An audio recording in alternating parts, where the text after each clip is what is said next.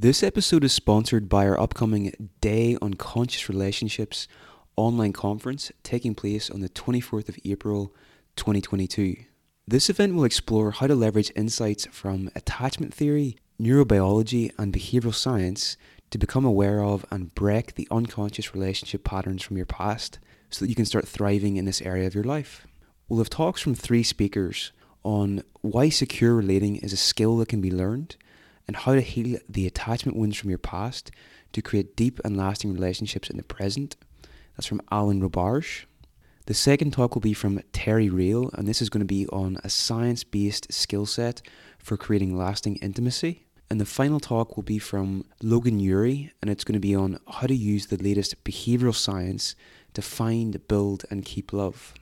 By attending live, you can interact with the speakers in the Q&A sessions, connect with like-minded participants during the conference, get CPD certification, and lifetime access to the recordings from the sessions.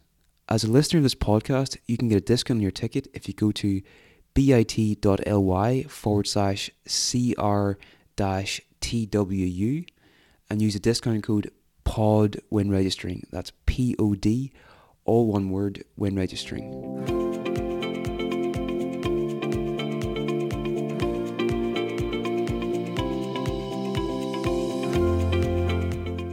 We're just going to get started now with our first talk from Professor Jeremy Holmes. So for 35 years, Professor Holmes was a consultant psychiatrist and medical psychotherapist at University College London, and then in North Devon, and chair of psychotherapy, chair of the psychotherapy faculty of the Royal College of Psychiatrists from 1998 until 2002. He is visiting professor at the University of Exeter and lectures nationally and internationally.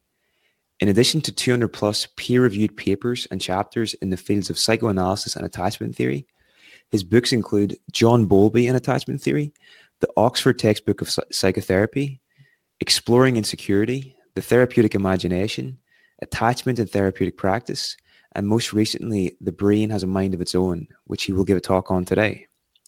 In 2009, Professor Holmes received the Bowlby Ainsworth Founders Award for his contributions to attachment theory and research. In his spare time, he enjoys making music, gardening, engaging in green politics, and spending time with his grandchildren. So this is Professor Holmes' third engagement with the Weekend University, and I'm sure you'll agree it's a delight to have him back. So Professor Holmes, whenever you're ready, you can just get started there, and we'll get going. All right. Okay. Well, thank you, Niall. Can everyone hear me all right? If you can't, let Niall know. And I'll just make a few introductory comments. You may notice a slightly pink background. That's not my favorite color, but we're in a rented accommodation at the moment for a short time. And this is the little girl's bedroom, which I've turned into my study. I wanted to add 1 or 2 slides, but last minute thoughts, but now said that's not possible. So I'm just going to make 1 or 2 general comments and give you a bit of a roadmap for the talks. I say talks because in a way my talk falls into 2 halves. So we're going to have, the first half is going to be about attachment, and the second half is going to be about recent advances in neurobiology. And I'm hoping that both of these will provide some discussion and throw some light on the subject of integration in psychotherapy, or a meta approach to psychotherapy, however one wants to use that word. Now, the slide I'm not showing you would be to do with, or would be expanding on just one word, and that word is consilience. And consilience is a really interesting concept in science, and essentially it's suggesting that different scientific approaches are describing or relevant to a single phenomenon.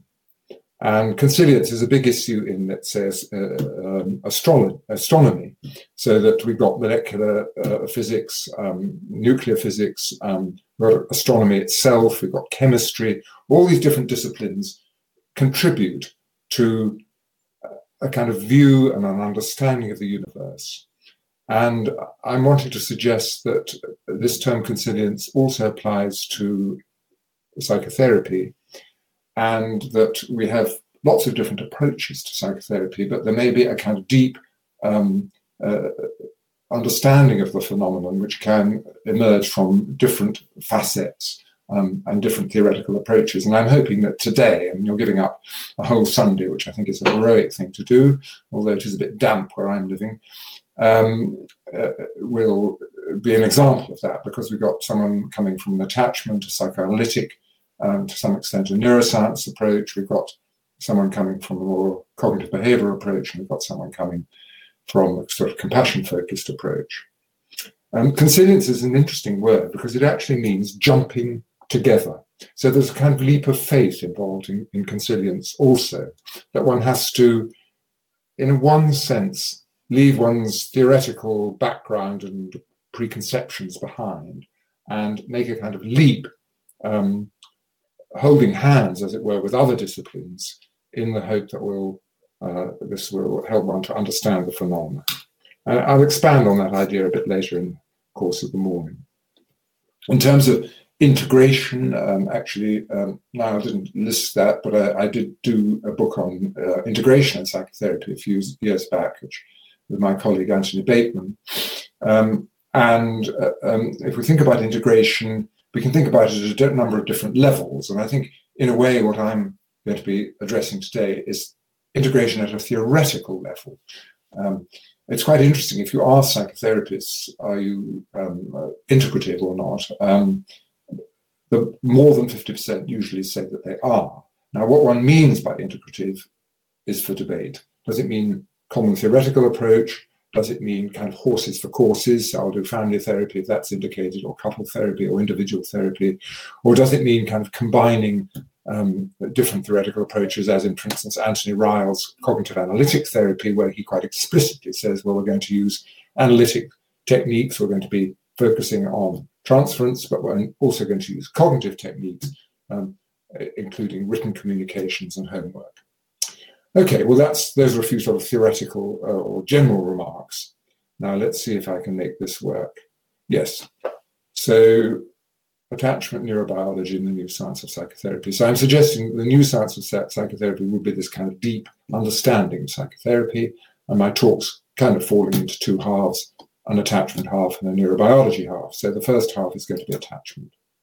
A few more general remarks. Yes, well, I'm sure most or all of you are familiar with this famous metaphor that the psychotherapy researcher Lester Liborski described or came up with, I think it was in 1974.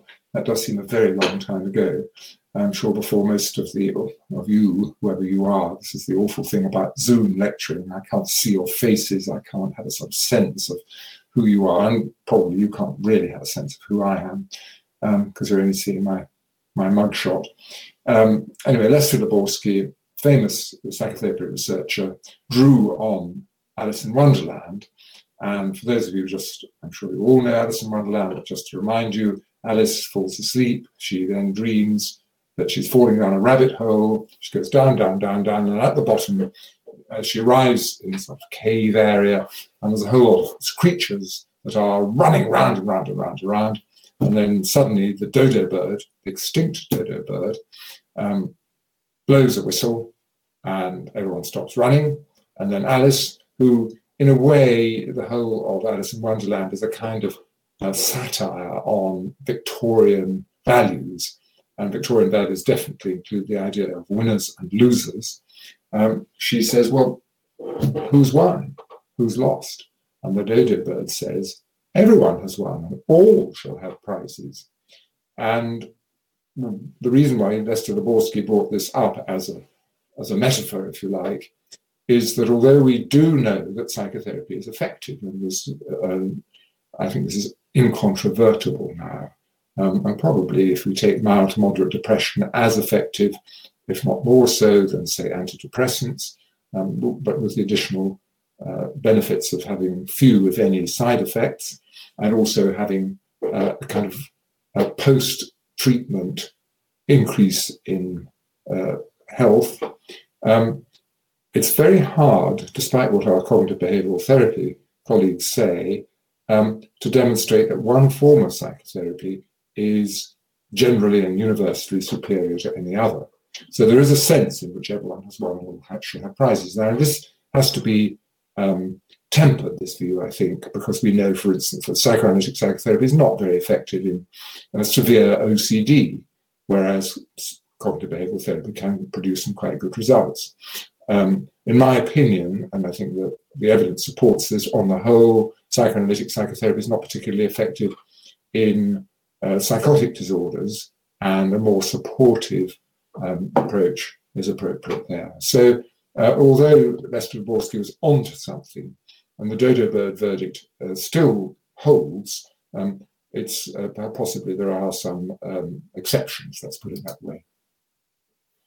Now, if we're thinking about integration in psychotherapy and consilience and a kind of meta approach, then we have what I like to call the Esperanto problem.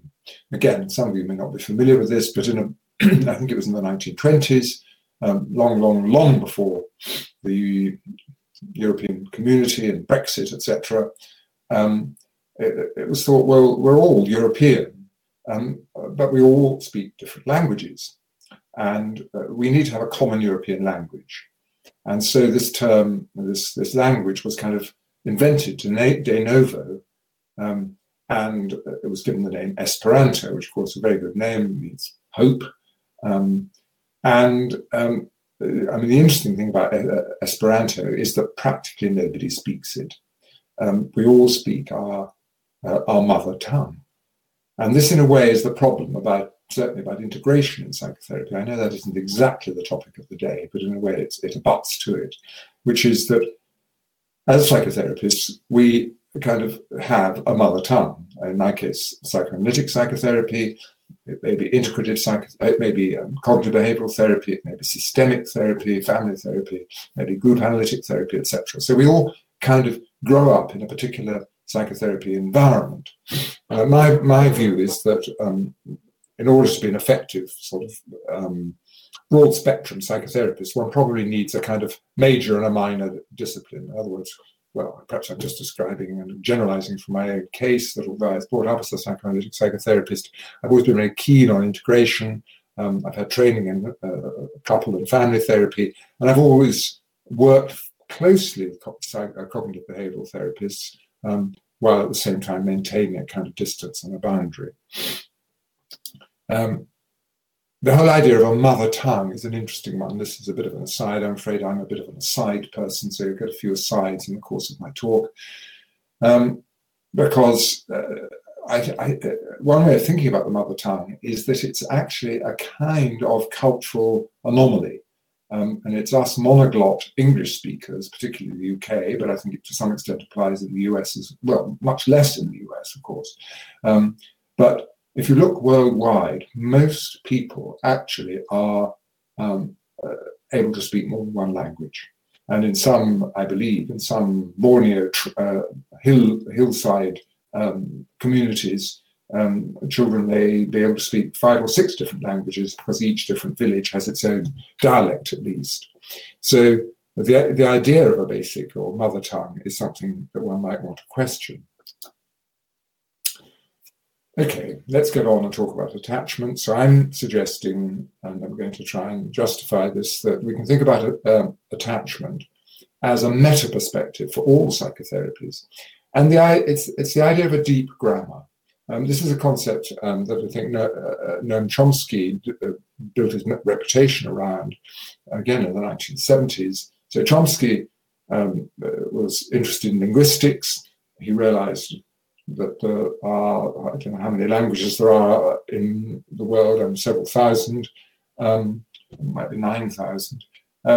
But they all have, as it were, a deep underlying common structure. And his idea is that that deep underlying common structure is actually built into our nervous system. And if we think about psychotherapy in terms of, on the one hand, caring, and on the other hand, change, and if we think that the human psyche needs both this caring phenomenon in order to survive and to be able to adapt to different circumstances, therefore to change, and a kind of repair mechanism when things go wrong, then we could imagine that there might be a kind of deep grammar of psychotherapy, which applies across the board to all forms of psychotherapy. So I'm going to suggest that attachment can provide a kind of integrative framework for thinking about, let's call it meta psychotherapy for the moment. And one way of thinking about this is the idea that virtually all, if not all, effective therapies have three key components: a therapeutic relationship and an understanding of the therapeutic relationship, some kind of explanatory framework, so an understanding of what psychological health is, what psychological ill health is, and how one tries to help our clients move from psychological ill health towards health. And that leads to the third component, which is techniques for promoting change. So I'm going to divide this part of the talk under those three headings. So let's have a look first at the therapeutic relationship and how we understand that, and how that understanding might inform our work as psychotherapists. Perhaps I should say, I see myself primarily as a clinician, and I always say and think, if you're going to give up your Sunday for an event like this, in the end, you want to know, is this going to change my practice? Is this going to help me with that difficult patient that I'm going to sit down with or be lying on my couch on Monday morning? So I hope that angle is going to come through from what I'm talking about. So how does attachment theory think about or theorize relationship? And these are some of the themes I'm going to address. I won't go through that in detail, because I'm going to say something about each of those the 6 topics. So what do we mean by the attachment dynamic? Well, this was John Bowlby and Mary Ainsworth's basic discovery, if you like. The idea that if you take early man, evolving both physically but also psychologically, subject to evolutionary pressures, in the old Vai Gorge, in what we now call Ethiopia or Kenya, this early man and woman is a rather unusual species. We can't run very fast. We haven't got very sharp teeth or claws. We've really only got 2 assets, but they are huge assets. Number 1, we've got big brains. And number 2, we've got each other. And Bowlby and Robert Hind, who was an evolutionary colleague of his, their idea was that in this, what they call environment of evolutionary adaptation, the attachment dynamic would be necessary, because to get that big brain through the birth canal, we have to be born in a state of huge immaturity. If you think of a newborn lamb, it's a bit late in the year now to see newborn lambs, but a newborn lamb's up and running within half an hour or less of birth, and it takes us a whole year. So we're very, very immature, and we're therefore very, very vulnerable to predation. And in order to protect us from predation, from predators, we need what Bowlby and Ainsworth called an older, wiser caregiver. We need somebody who's going to protect us, look after us, pick us up when we're in danger. And so we need behavioral mechanisms to ensure that. And the attachment dynamic suggests that when we are, particularly when we're young, but it applies as adults as well, it applies throughout life, when we're threatened or tired or ill, we then seek out a secure base. We seek out a caregiver. And this is a reciprocal relationship, because that caregiver, when confronted with threat, illness, or exhaustion in a care seeker, their attachment dynamic is activated, and they will want to protect that child. So I'm sure all of us have had the experience. It isn't just a child, it might be a fellow, a member of a different species, but I'm sure we've all seen a little baby bird that's fallen out of the nest, and we can't just walk by it.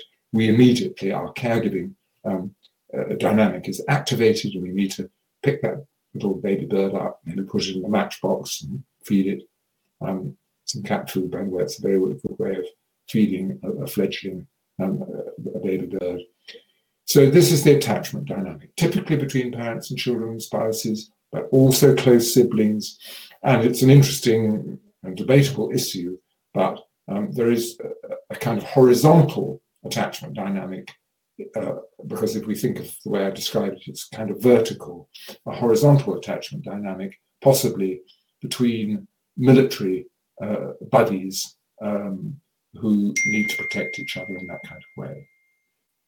And the big question is, does this also apply between therapists and patients?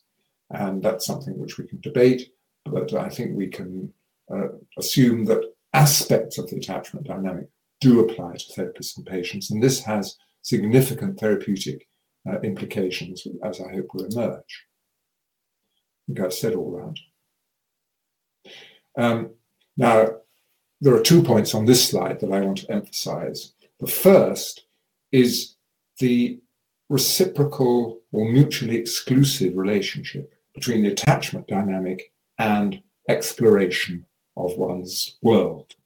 And this is the basis of the strange situation procedure, which was invented and developed by Mary Ainsworth, John Bowlby's colleague, and forms the gold standard for assigning category of secure or insecure attachment and the various forms of insecure attachment. And what this consists of, just to remind you, is a caregiver, a parent usually, and a child. They're invited into the laboratory. It's a nice warm room. There are toys on the floor. There's an experimenter there and a couple of chairs. And let's call her mum and baby, 1-year-old, 1.5-year-old, sit down and start chatting. The baby gets off mum's knee, starts crawling around and exploring. And then that baby is exposed to threat. And the threat is the mother goes out of the room for 3 minutes. Now, if you're a 1-year-old in a strange situation, then a 3-minute separation from your caregiver is extremely threatening and dangerous. That activates the attachment dynamic. The child stops playing, goes to the door, starts to cry. And when mum comes back, that child will express quite a bit of distress and maybe even anger.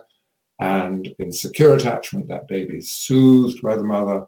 The attachment dynamic subsides, and then all is well. And that child, I'm sorry about this binging, and I'm not able to stop it, but I just have to apologize for it.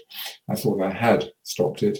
That baby then is able to resume exploratory play. Now, I think this is highly relevant to us as psychotherapists, whatever our background, whether we're systemic or cognitive or psychoanalytic. When a client comes into our room, we have to think that that is quite threatening. In the early stages, we're strangers, but not only that, you're kind of in a way expected to expose your vulnerability. And so the attachment dynamic may be applicable, particularly at the beginning of sessions and in the early stages of therapy. The same applies at the end of therapy, because you're, as it were, handing that client back to him or herself, and you're no longer there to protect them. So one of my principles, rightly or wrongly, is no interpretations in the first or the last 5 minutes of a session, because interpretation is exploration, and the client is in a state of attachment dynamic and therefore not really able to explore. That's the first point from this slide. The second point from the slide I want to bring out is that phrase, only mum will do. Now, the reason I mention this is I have to confess that I have now retired from the National Health Service, but I think this is hugely misunderstood in current health service terms, in that health service provision is seen in purely technical terms. It's what I call the supermarket model. The idea is that you've got a problem, it might be depression, it might be diabetes, and you simply go to your health professional, set up, and they dole out whatever it is that you need, and you go away again, just like when you go and you need a pint of milk from the supermarket. The attachment dynamic says only mum will do, and I think the same applies to general practice, and it's very hard to maintain continuity for a patient with their GP. And even in the even mental health services, you may see a different community psychiatric nurse from 1 week to the next. So the specificity is one aspect of the attachment dynamic that I think has got lost in our culture. That's a rather cynical way of putting the whole thing. I put this for Niall's sake, although of course George Bernard Shaw was a Protestant Irishman, but in his inimitable way, he did capture some aspect of this specificity of the attachment relationship. Now, a really important theme for, by the way, I've apologized at least once, and this is my second, if not third apology coming, but I'm sure a lot of this is very familiar to all of you, but just think of it as a kind of revision. Now, what Bowlby when Bowlby was developing attachment theory, he kind of had a bit of a battle with the psychoanalytic community within which he had been trained.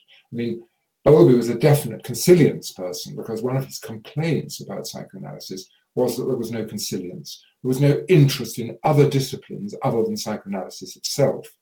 And really, attachment theory can be thought of as a kind of cross-fertilization between psychoanalysis on the one hand and the emerging science of ethology on the other. And one of the issues was, where does the relationship, the intense relationship between parent, particularly mother and child, come from? And in the psychoanalytic world, this was seen in terms of infantile sexuality and essentially in terms of feeding. Now, what Bowlby emphasized, partly, I think my next slide will show this with the help of his friend Harry Harlow, who was studying monkey behavior, was that there are two dynamics. There's a need for food. Of course, every infant needs to go to the breast, but or the bottle. But there's also a need for this intimacy, this closeness, this attachment relationship. And this is the famous, well, this is a rather blurry illustration from a famous study of rhesus monkeys, where Harry Harlow offered these small monkeys a choice between a wire mother that had a bottle sticking out and a kind of terry nappy mother that they could cuddle up to, but where they wouldn't get any food. And he then measured the amount of time they spent on each of these surrogate mothers, if you like, and they spent far more time on the cuddly terry nappy mother than the bottle mother. So this attachment dynamic needs to be seen as a kind of psychological module, if you like, in its own right. I think that's the way we would look at it now. Now, we need to think in relational terms here. So, as psychotherapists, what is our skill, if you like?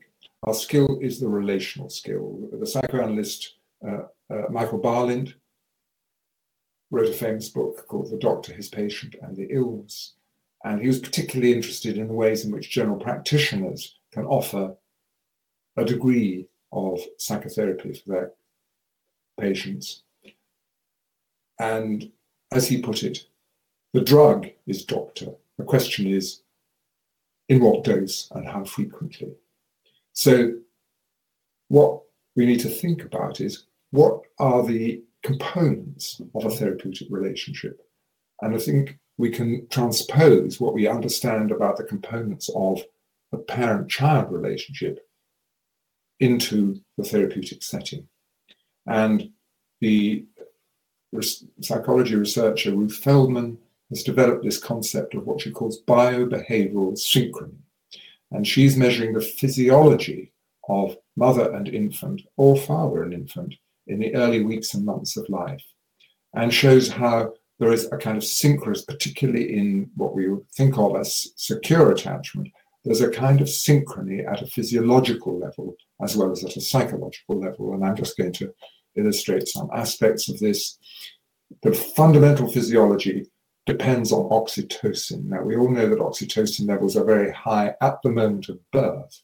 But what Ruth Feldman has shown is that in secure attachment, there's a synchrony, there's a mirroring, if you like, between the oxytocin levels in the caregiver, usually mother, but it can be a primary caregiver, father, say in gay relationships, and the infant. And where the mother's oxytocin levels are high, the infant's oxytocin levels are high. And if you compare insecure attachment with secure attachment, you'll find that the general levels in insecure attachment of oxytocin tend to be lower, and this synchrony is also disrupted. And oxytocin triggers or cross-talks to, if you like, the reward system. And as we all know, there's something, as it were, irresistible about a sweet little newborn baby. Now, what does that mean? It means that our dopaminergic systems and pathways are being activated as well. Now, this is an interesting issue for us as psychotherapists, because, of course, we do, whether we like it or not, have patients that we really enjoy seeing. And then we have what, it's probably politically utterly incorrect to use this phrase, but in the old days used to be called heart sink patients, patients where it's very difficult, as it were, to enjoy spending 50 minutes or an hour in the same room with such a patient. Now, that's an interesting point, which I'm going to come back to a bit later on. I'm going to go on. What is important is that this biobehavioral synchrony in the first few weeks and months of life has long-term consequences. And so that where, if you measure a level of biobehavioral synchrony in the first 6 months of life, say, follow those children up into school entry, you'll find that those children where the synchrony is high have greater empathic behavior and general social competence.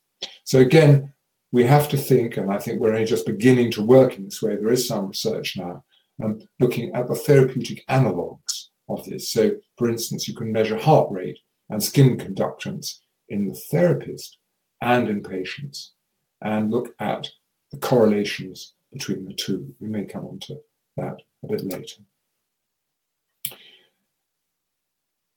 I show this slide partly because it was developed by a biologist, Waddington, who was a friend of Bowlby's. The basic point about this slide is that our clients come to see us, they're on a kind of developmental pathway. And typically, of course, if they come in search of therapy, it's going to be a developmental pathway that's causing them grief and pain and difficulty.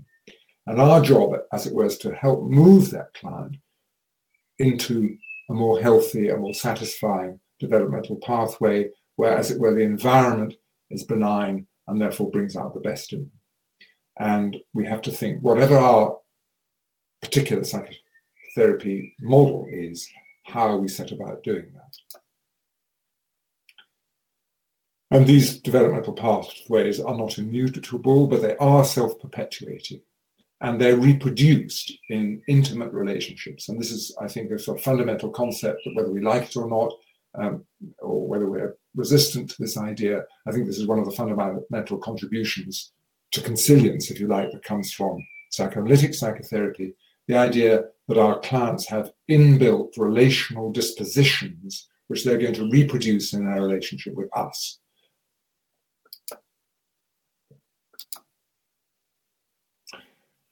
Sensitivity. Those of you who are involved in psychotherapy training, either as trainees or trainers, will have to face the question of how do we select people who are suitable for training as psychotherapists? And in an informal way, of course, we tend to be asked by friends and family for recommendations for a therapist. Our friend's daughter's got an eating disorder, can you recommend someone who will help her? That sort of thing. I would say some of the, one of the issues, if you like, in meta-psychotherapy is the question of what's more important, the technique or the personality of the therapist? In an ideal world, I would say both, but they certainly are of equal importance. So what is it about the psychotherapist that makes one recommend X and not recommend Y? I would say attachment does have something interesting to say about this.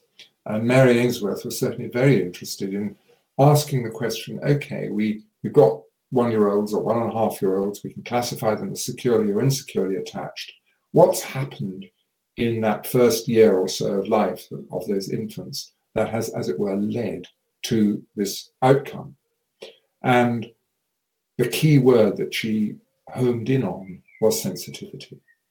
And here's her definition of sensitivity: timely and appropriate responsiveness to infants' distress, the capacity to read and regulate children's and one's own emotional states. And I will expand on that in a minute.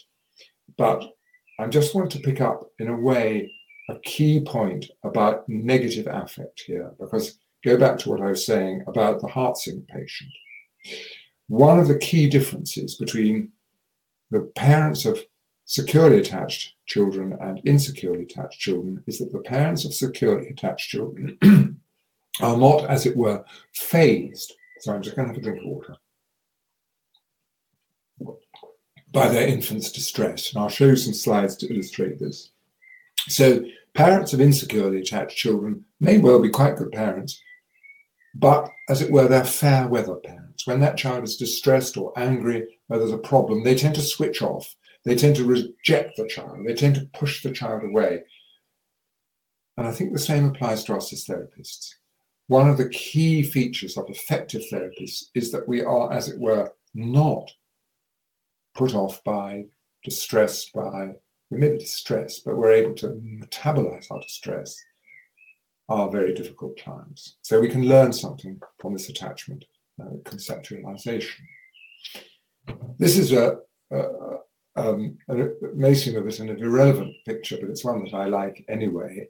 And what it's illustrating is some work by Gergely and Watson that was done about 20 years ago now, where they studied mothers and infants in a kind of naturalistic way. And what they noticed was that in the first 6 months of life or so, mothers and infants in the course of a day have several periods of intense mutual gaze. And in these periods of mutual gaze, there are two, lasting for not very long, maybe 30 seconds, there are two key features which they call contingency and marking. Now, contingency is the way in which the caregiver, usually the mother, but it can be the father or grandparent, waits for the child to make the first move. So the mother's response is contingent on whatever it is that the infant brings. And the second feature, marking, is that the parent's response kind of exaggerates or underlines whatever it is that the infant is, inverted commas, saying. So these periods of mutual gaze are really conversations, they're pre-verbal conversations. And in these pre-verbal conversations, the infant is, as it were, learning something. What are they learning? They're learning what their feelings are. Now, I believe we can think of it like this. So here's the little baby. Mum picks up baby, looks at the baby, so her response is going to be contingent. She notices the baby's a little bit miserable, mouth slightly downturned, perhaps eyes averted.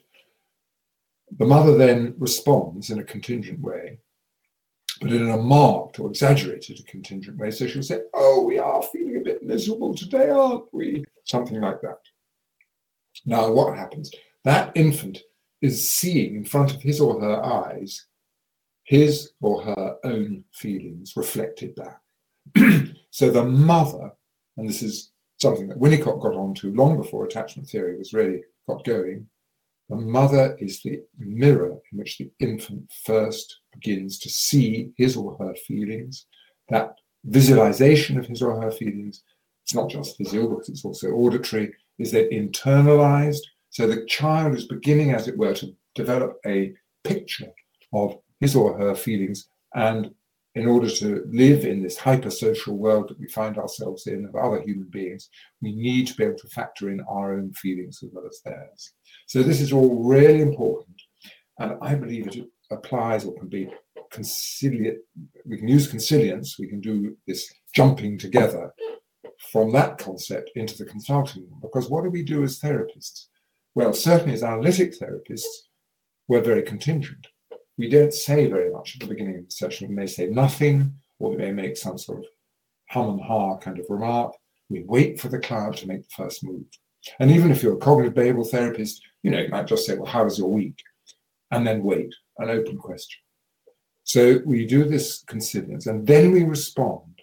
And we respond often with this underlining. So we might say, "Wow, that was quite a week," or "Goodness." So we're underlining, we're reflecting back to the client whatever it is that they brought. So in one sense, all therapies represent or can be seen in terms of this mirroring process where the client is gradually beginning to know themselves and particularly to know their affective selves. This is Winnicott's take on this. And from this, of course, his famous concept of the false self emerges, because that process of contingency and marking may be disrupted. Let's say the caregiver is miserable, depressed herself, intoxicated with alcohol, taking drugs, just had a terrible row, worried about their how they're going to pay the next bill, whatever it happens to be. Their capacity for mirroring may be impaired, and therefore the child will, as it were, have difficulty in differentiating his feelings from those of the mother. I like to give this picture to illustrate this. This is a triptych by the 20th century painter Francis Bacon, one of the great painters of the 20th century, who had a very disturbed childhood and was himself very disturbed and alcoholic, but still a great painter. And I think this might be the kind of distorted mirroring that one might see, particularly perhaps in disorganized attachment, if this mirroring process is impaired. And it's so important for us as therapists to know this, because if we have problems in our own life, of course we have problems in our own life, but if they can't be put to one side for the purposes of our work, then we're not able to offer this mirroring, and it's probably best if we take a week off. I usually give the example of a supervisee of mine who had quite a bad car crash over a weekend. She herself was fine physically, but her car was written off, and she was very shaken by this, and she just decided to take a week off. And I admired her for this, because I don't think I would have done that.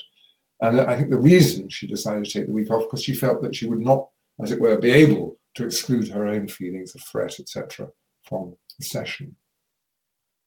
And so this is the Winnicott idea that what the compliant full self baby is doing is all the time, as it were, trying to find out what the mother wants to see rather than to express his or her own feelings. And of course, this has therapeutic implications, because we are probably familiar with clients who are, as it were, very good clients. They do all their homework, they turn up on time.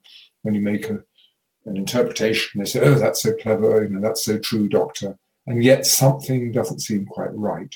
And that will be this compliant full self concept.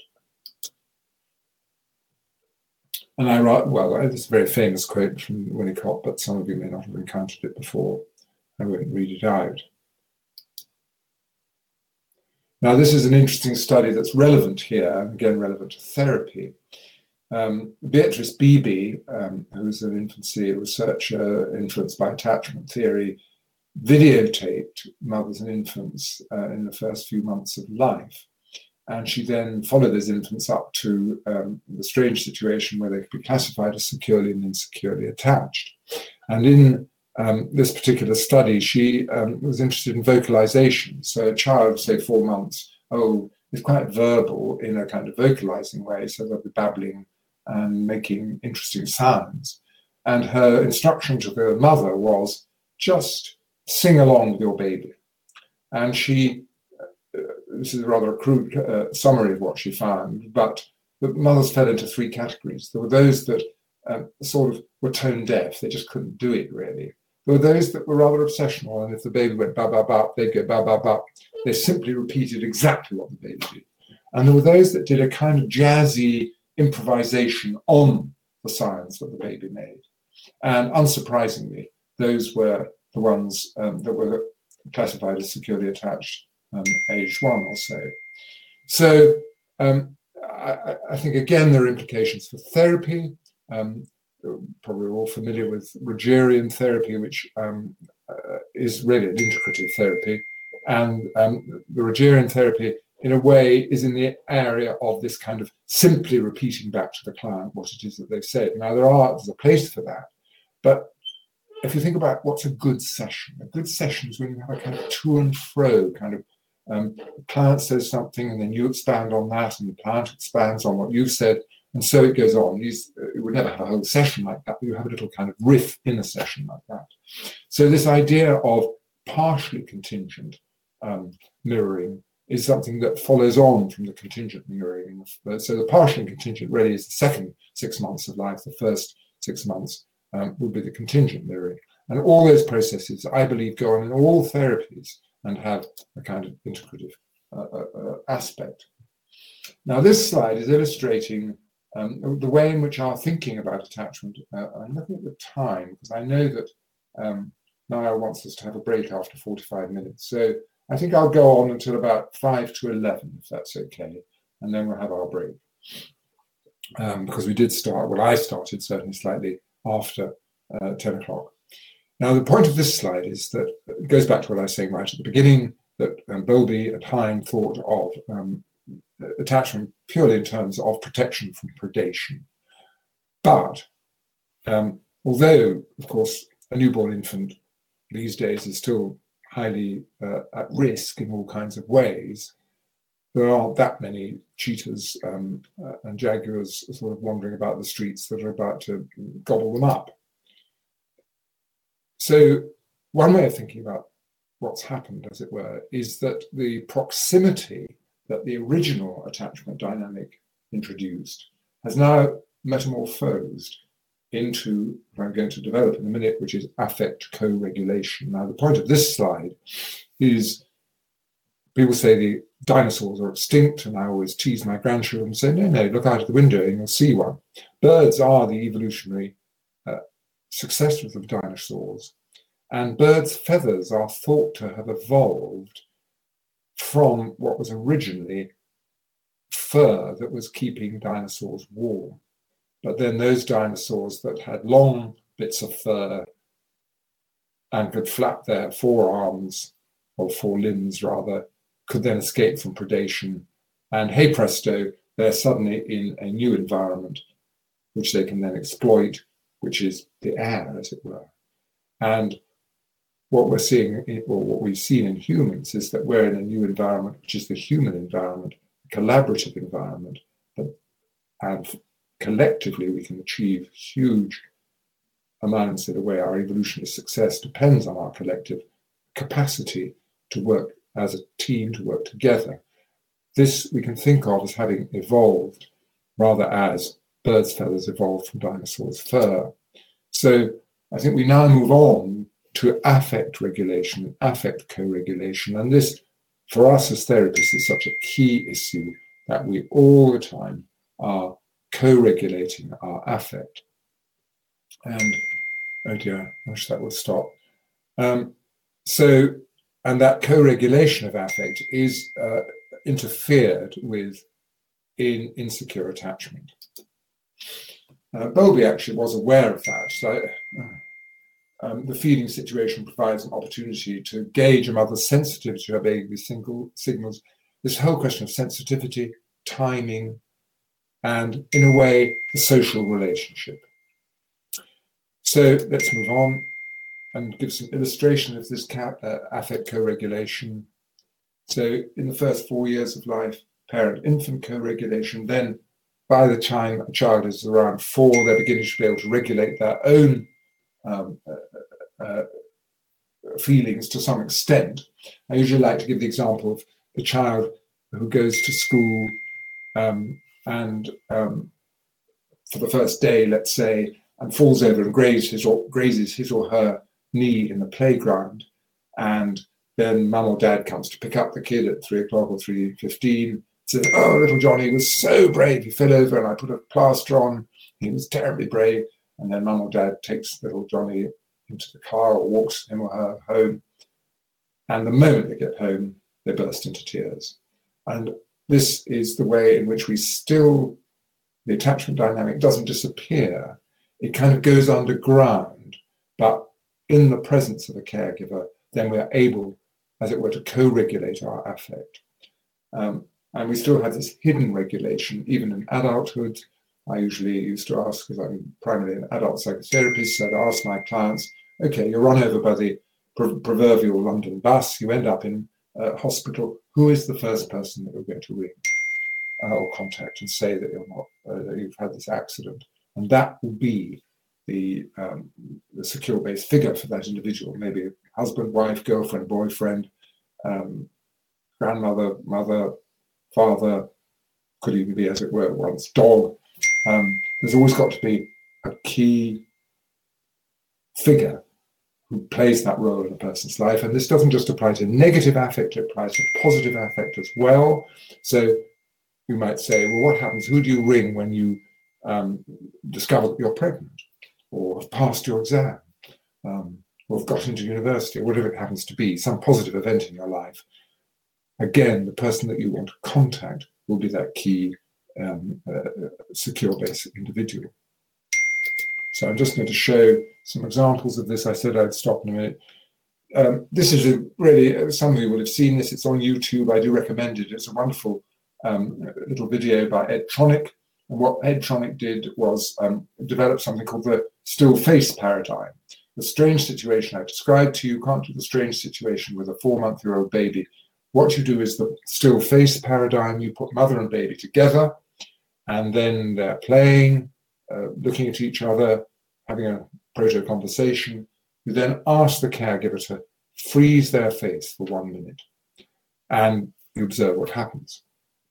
And in this particular video, you see this lovely little boy, this beautiful mother, having a great conversation, and then mother freezes her face, and that little boy essentially regresses to babyhood, slumps in his or her chair, starts emitting very primitive sort of screechy noises as opposed to the more complex noises that a 4-month-old has.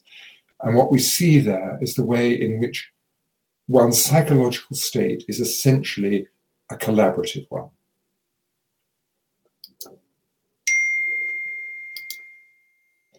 This is an example, this is a study that illustrates this point, that insecure attachment is associated with inability to metabolize negative affect. And I'm going to just finish this sequence and then we'll have our break. So I'm arguing from this that any kind of psychotherapy situation has to provide a safe space for love, and I think we can kind of anatomize love now with the help of attachment theory, which contains these components, particularly the biobehavioral synchrony, the sensitivity, but also the capacity to affect regulate, and particularly to affect regulate negative affect. And this is Winnicott again, famous paper, Hate in the Countertransference. And we can apply this to psychotherapists, but this is a direct quote: however much the psychotherapist loves his patients, she cannot avoid hating them and fearing them. The better he knows this, the less fear and hate will be the motive. So openness to negative emotion is crucial for us as therapists. Okay, I think we'll have a break now, and we'll start again at 11, and we'll go on till 20 to 12 when we have Q&A. And I don't know whether I'm going to ask Neil to help me do something about that very irritating binging, and I do apologize for it. That's at least my third apology in the course of the morning. So time for a break. Okay, I'm going to go on now, even if not everybody has returned to wherever you're listening from. I did a Zoom session with another organization a week or two back, and at least one participant did the entire day, I think, lying in bed. Made some very useful contributions as well. Okay, so let's see where we're going. Yes, the point about this slide and a few subsequent ones is really to suggest 2 points. Firstly, that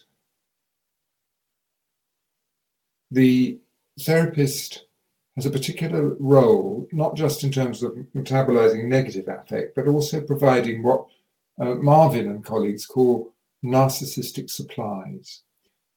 Their model, which is illustrated here, is the circle of security. It's a 20-session intervention they've developed, particularly for helping with adoptive parents. And there's a lot of psychoeducation in this, and they try to teach attachment theory to their clients. And they give the example, say, of a caregiver mother or father in a playground with a child, and that child is kind of exploring the world, but also using the caregiver as a secure base to whom they can return. So the child and let's say the dad in this case, sitting on a park bench, the child rushes off and starts to climb up the ladder that leads to the slide. And then when he gets to a certain height, he feels a bit nervous. So there's a kind of threat that activates the attachment dynamic. They then look back to the caregiver for encouragement or reassurance. Caregiver might say, you can do it. You're fine. That's great. You got up to the 5th step. And so the child then is kind of pushed up by that and is able to come down the slide, and then rushes back to the caregiver, gives them a hug and says, oh, well done, and off they go again. This is the circle of security, illustrated very beautifully in that little picture. And I think something similar, again, we tend to underemphasize this, but something similar is present in psychotherapeutic relationships, and it's this idea of the you can do it message. So the client, in an appropriate way, may receive that kind of message from their caregiver, whatever the model they were using. So security providing parents delight in their children's very existence. So we kind of have to find some aspect of our clients that we really can delight in or admire or value. And this circle of what you might call the narcissistic supplies circle is provided in therapy as well. And I do believe that we as therapists quite often make these kind of positive kind of comments, although we may not tell our supervisors about them. That, if we look at what I put at the very bottom there, perhaps that illustrates the point. Now, another set of experiments and studies that have been done associated with Mario Mikulinsa and Phil Shaver of looking at subliminal messages and their relationship to attachment. And I don't know whether any of you can see that. Some of you may instantly read it. Others may think it's just scribble. But what Mikulinsa and Shaver have found is that if you ask subjects, they're usually psychology university students, so we need to bear that in mind, that it's quite culturally weird, to give an account of their week. Just write half a page about the good things and the bad things that have happened during their week. If you subject them, if you offer them a subliminal message like that, which, by the way, actually says mom, then the free writing that these subjects in the experiment produce tends to have more of a sense of achievement, more of a sense of negative aspects being resolved. I had a row with my boyfriend, but we made it up, sort of thing, than in those who are not exposed to this subliminal message. And again, I think this is highly relevant to us as therapists. We just take for granted the role of the setting, the fact that we provide a room that's warm and quiet and free from interruption for a specified length of time is hugely important. And again, I believe this is something that's got lost, certainly in the National Health Service provision that we have here. We have something called hot desking, which means you may see clients in a different room every week, and that disrupts the subliminal attachment message. So again, here we have a kind of overall concept that apply to whatever model of therapy that you're using. I think I've said all that. Now, believe it or not, I've been talking for an hour, and all I've talked about is one aspect of the triad: the attachment relationship, explanatory framework, and promoting change. So let's go on and look more rapidly at second and third, and what attachment has to say about this. Diagnosis is an interesting issue in psychotherapy because, on the one hand, diagnosis is reassuring. if you know that you've got OCD, let's say, or ADD, or indeed a psychotic illness, or major depressive disorder. It reduces anxiety so that thought becomes possible, so that these inchoate feelings that make you feel terrible can now be talked about. We've got a language. But of course, diagnosis also can act as a kind of block to thinking. It can reify, and it can close down freshness and creativity, which is essentially what we're trying to create in our psychotherapeutic conversations. I'm going to skip over this just because of time. Very briefly, in a way it belonged to the previous section anyway, but I'll just say very quickly that Viktor Frankl, who invented existential psychotherapy, he had a chance to get away from Nazi invasion of Austria in the Anschluss in 1938. He could have had a job in America, but he was securely attached to his parents, so he stayed with his parents, and as a result ended up in a concentration camp. In the concentration camp, he was befriended by one of the guards who was having marital problems, and he found himself talking to this guard on the way out to their work details. He was given slightly more food and lighter duties as a result, and so he survived. Now, the point I wanted to make with Viktor Frankl is that we use this word, these terms, secure and insecure attachment, and it's hard not to think of secure attachment as good and insecure attachment as bad, but actually it's entirely contextual, so that Viktor Frankl's secure attachment was actually, in a sense, life-threatening. He could easily have died in a concentration camp in that context, in that extreme threatening context. But on the other hand, once he was in the concentration camp, his secure attachment, capacity to be sensitive and listen to the guard, meant possibly that he survived. So I'm just using this as an illustration of the issue of diagnosis, which applies across the board to all of our psychotherapies.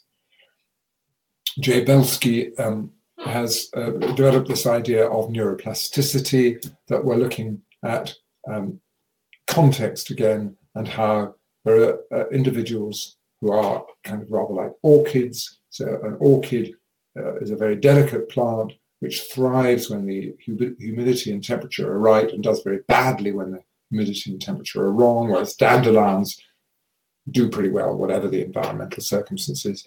And many of our clients who come to us, I would say, are orchids. They've had environmental disruption or disability or difficulty, but in the therapeutic context, they may flourish. But of course, what's going on in their outside world is highly important too. The most important diagnostic category, I think, from the point of view of psychology, that... Sorry to interrupt you, but there's a very big squeaking noise. It might be coming from the mouse or the chair or something. I'm not sure. He's swinging backwards and forwards on my chair, and I'm awfully sorry. I'll try and keep still. Right. It's one of the key features, isn't it, of effective television communication and journalism, is the capacity, and probably acting on television, is the capacity to stay still. And in a way, it's the very opposite when one's lecturing in a live situation, where I think movement makes the whole thing a bit more interesting. So I do apologize, and I'm glad you pointed that out, Neil. I'll try and stay still. Yes, disorganized attachment was the main category. I'm not going to go into the details because of time, but disorganized attachment is a very important category, and I think many of the difficulties that our clients bring to us may be the long-term results of disorganized attachment. This was a subgroup in the normative sample that Mary May, one of Mary Ainsworth's important PhD students, developed. She found there's a group of children who she couldn't really easily classify as securely or insecurely attached, given the two main categories of insecure attachment, avoidant and resistant. And then she found essentially that these were children where the biobehavioral synchrony between parent and child was utterly disrupted. And these will be clients, when they come to see us as therapists, where the biobehavioral synchrony between us and them may be disrupted. These are the clients who come to see you once and then don't turn up for 3 sessions, who turn up late for sessions, or, as happened to me on at least one occasion, who refuse to leave at the end of sessions, or where you just don't feel you're on the same wavelength as the client. These are the ones who represent, as it were, a massive challenge for us. And Mary Main's idea about this was this idea of an approach avoidance dilemma. These are often children who've been experiencing some degree of abuse. This may be sexual or physical abuse, or maybe neglect, so an absent caregiver. And so these children have to rely as best they can on themselves, but when they're threatened, then the attachment dynamic is activated. But when that attachment dynamic is activated, they turn to an attachment figure, but the attachment figure, the parent, is the very source of the threat. And so they have this attachment avoidance dilemma, and so they resort to various forms of self-soothing, affect, self-regulation rather than co-regulation. And in our more adolescent and adult clients, we can think of things like deliberate self-harm, risky sexual behavior, alcohol, drug addiction, as it were, attempts at self-soothing in the absence of a secure base, or in the presence of a secure base who is the very source of the threat. And this pattern, this disorganized attachment, is very common in clinical populations, although uncommon in normative samples. So here we're talking about, as it were, a theoretical framework that can help us understand our difficult clients. And I'm going to move on. This slide illustrates, it goes back to that Waddington slide of developmental pathways. I like to give the example of the little kangaroo Joey that has to make its way from the birth canal up into the pouch at this very immature stage of its life. And it is incredibly vulnerable when making that transition. And I believe that our clients that we're asking, as it were, to move from insecure attachment to secure attachment in the therapeutic relationship feel that it's so threatening and so dangerous that they have to test us and test us and test us until they feel that it really is safe to enter our therapeutic pouch, as it were. Now, that's T.S. Eliot. These are phrases from T.S. Eliot. We're back to the idea of words and language, and virtually all therapies, of course, are essentially verbal. It's not the whole story at all, as I've been illustrating before, but nevertheless, in the end, we're talking to our clients. And attachment have got some interesting things to say about this, based essentially on work of Mary Main, who developed the adult attachment interview. The adult attachment interview is essentially a psychotherapy interview in which clients are asked about their relationship with their parents and any difficulties, separations, threats, or traumas that occurred in childhood. And what's important is that Mary Main focused not on content, but on style, how the person talked about their life, not what they said. And that's highly relevant, I believe, to us as therapists, because we tend to get a bit sort of hooked on the content. This person experienced sexual abuse. That explains everything. Actually, it's the way in which someone, as it were, deals with that experience and the way in which they talk about it that's relevant. And Mary Main drew on the work of the philosopher Grice, who was very interested in what is effective communication. And effective communication has these four aspects that I show on that slide. I think I'd particularly focus on freshness. Freshness is a very difficult thing to kind of elaborate on, but nevertheless, I think what we're all the time trying with our clients is to have a kind of fresh conversation. Something new will emerge, as well as the other aspects, that they're coherent and relevant, and that they speak neither too much nor too little. We're all familiar with a client who, on the one hand, as it were, you ask them about their childhood and just say it was a normal childhood. That tells you nothing. Or conversely, where a client just talks and talks and talks, and you can't quite work out, are they talking about now or then, or there's no kind of coherence to it. And I believe that we as therapists are all the time trying to shape our clients' discourse in the direction of these secure, autonomous narratives that Mary Main associated with secure attachment. And again, I would believe and think that that applies across the board to all therapies. Those are the kinds of things that we as therapists say. So we can think about speech as not just conveying a communication about information. Well, I had 4 siblings, that's just telling you information. But speech is also an act. This client is, as it were, acting in relation to you. And they're either going to act in a kind of interactive way, or they're going to act in a rather, if you like, autonomous or separated way. And our job as therapists is to foster this interactive communication, because it's that's associated with secure attachment. And this is a study that's looked at psychotherapy aspects. Now, another thing that I think is common to all therapists and therapies is this concept of reflexivity, the capacity, as it were, to be able to understand yourself and understand others. And the attachment researcher Peter Fonagy, whose name I'm sure you're very familiar with, developed this notion of mentalizing to capture that. My definition of mentalizing is to see oneself from the inside, to see others from the inside, and to see oneself from the outside. And I believe that what we're trying to do in therapy is to foster this capacity. And even if you're a systemic therapist working with families, then again, you're trying to help families to see one another's point of view, if you like. Well, that is to see others from the inside and not to be fixed. And I noticed that one of my co-speakers is going to be talking about flexibility. And in a way, what we're talking about here is flexibility, the ability to move not from just one single way of thinking about yourself and the world and others, but to be able to entertain a number of different ways of thinking about yourself and the world and others.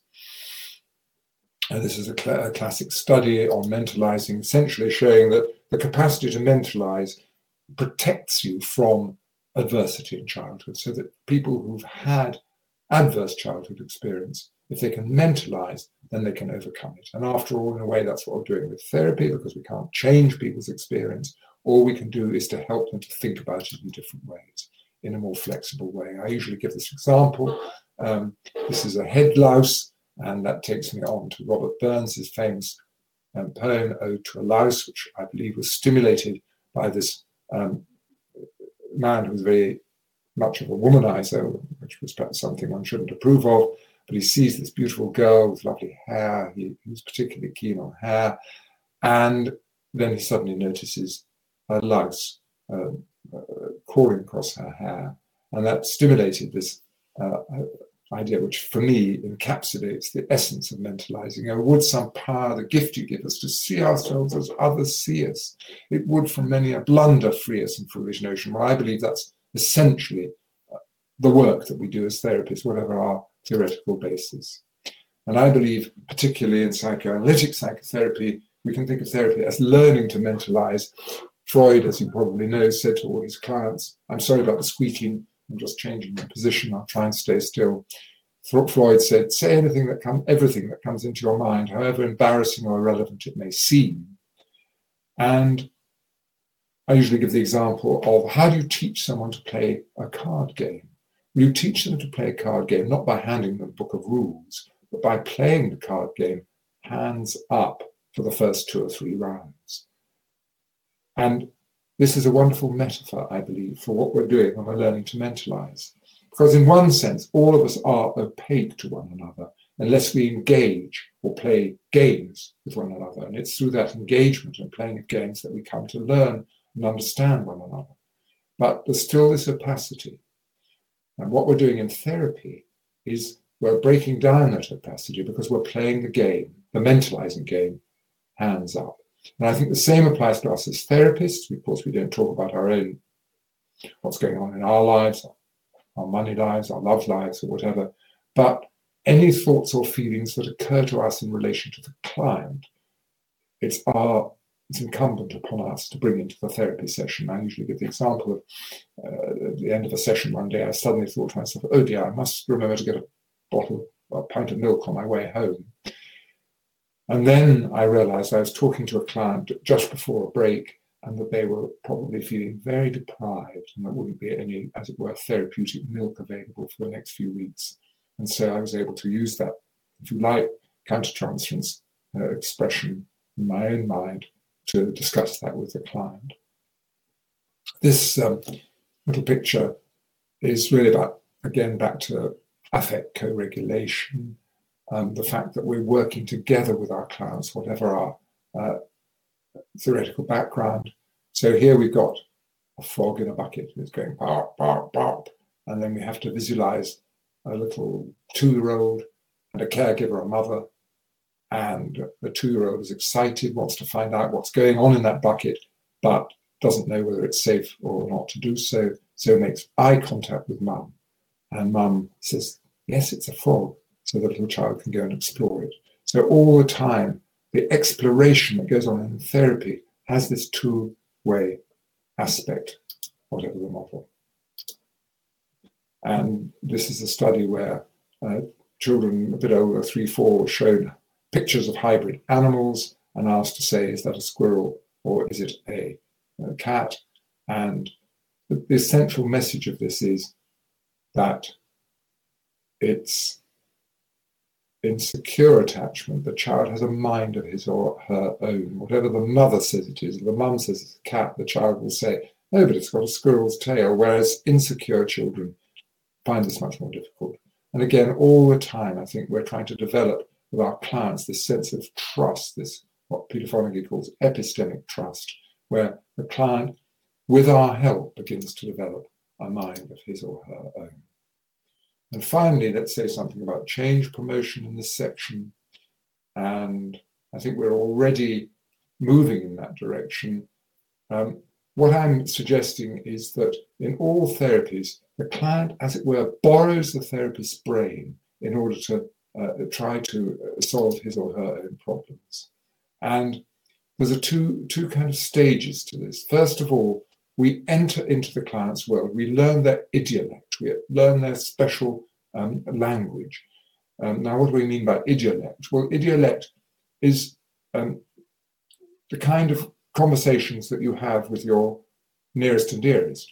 I might say to my wife, oh dear, that was a typical Sainsbury's situation. Now, what on earth does that mean? It could mean anything. It could mean that we met in Sainsbury's, our eyes met over the baked bean counter.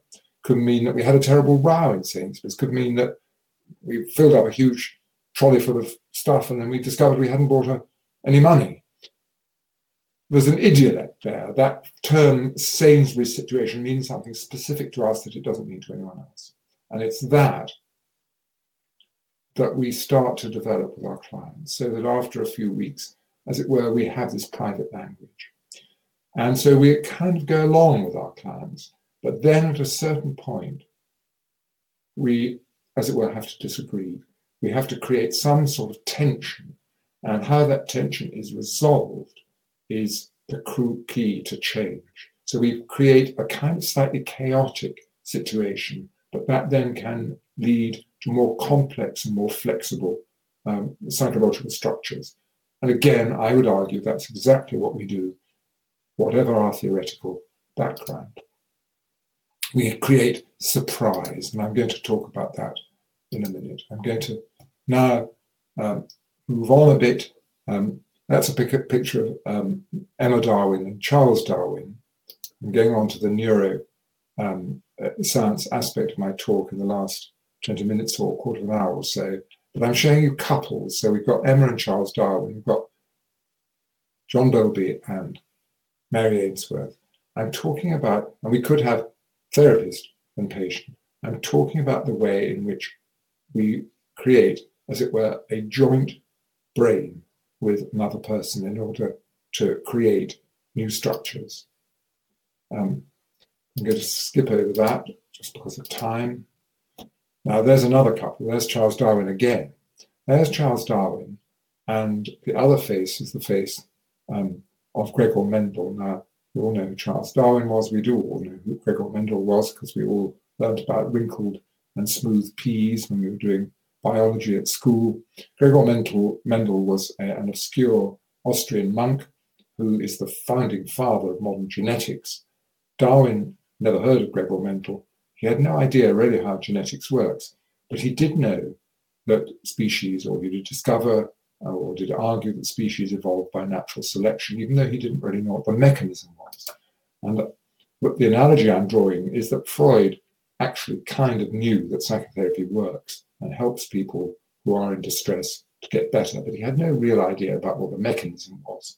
He had his own theories, but there was no basis for them. And I'm now going to suggest in this last 10, 15 minutes that Carl Friston's idea about free energy can help us think about what are the underlying neurological mechanisms which produce change in psychotherapy.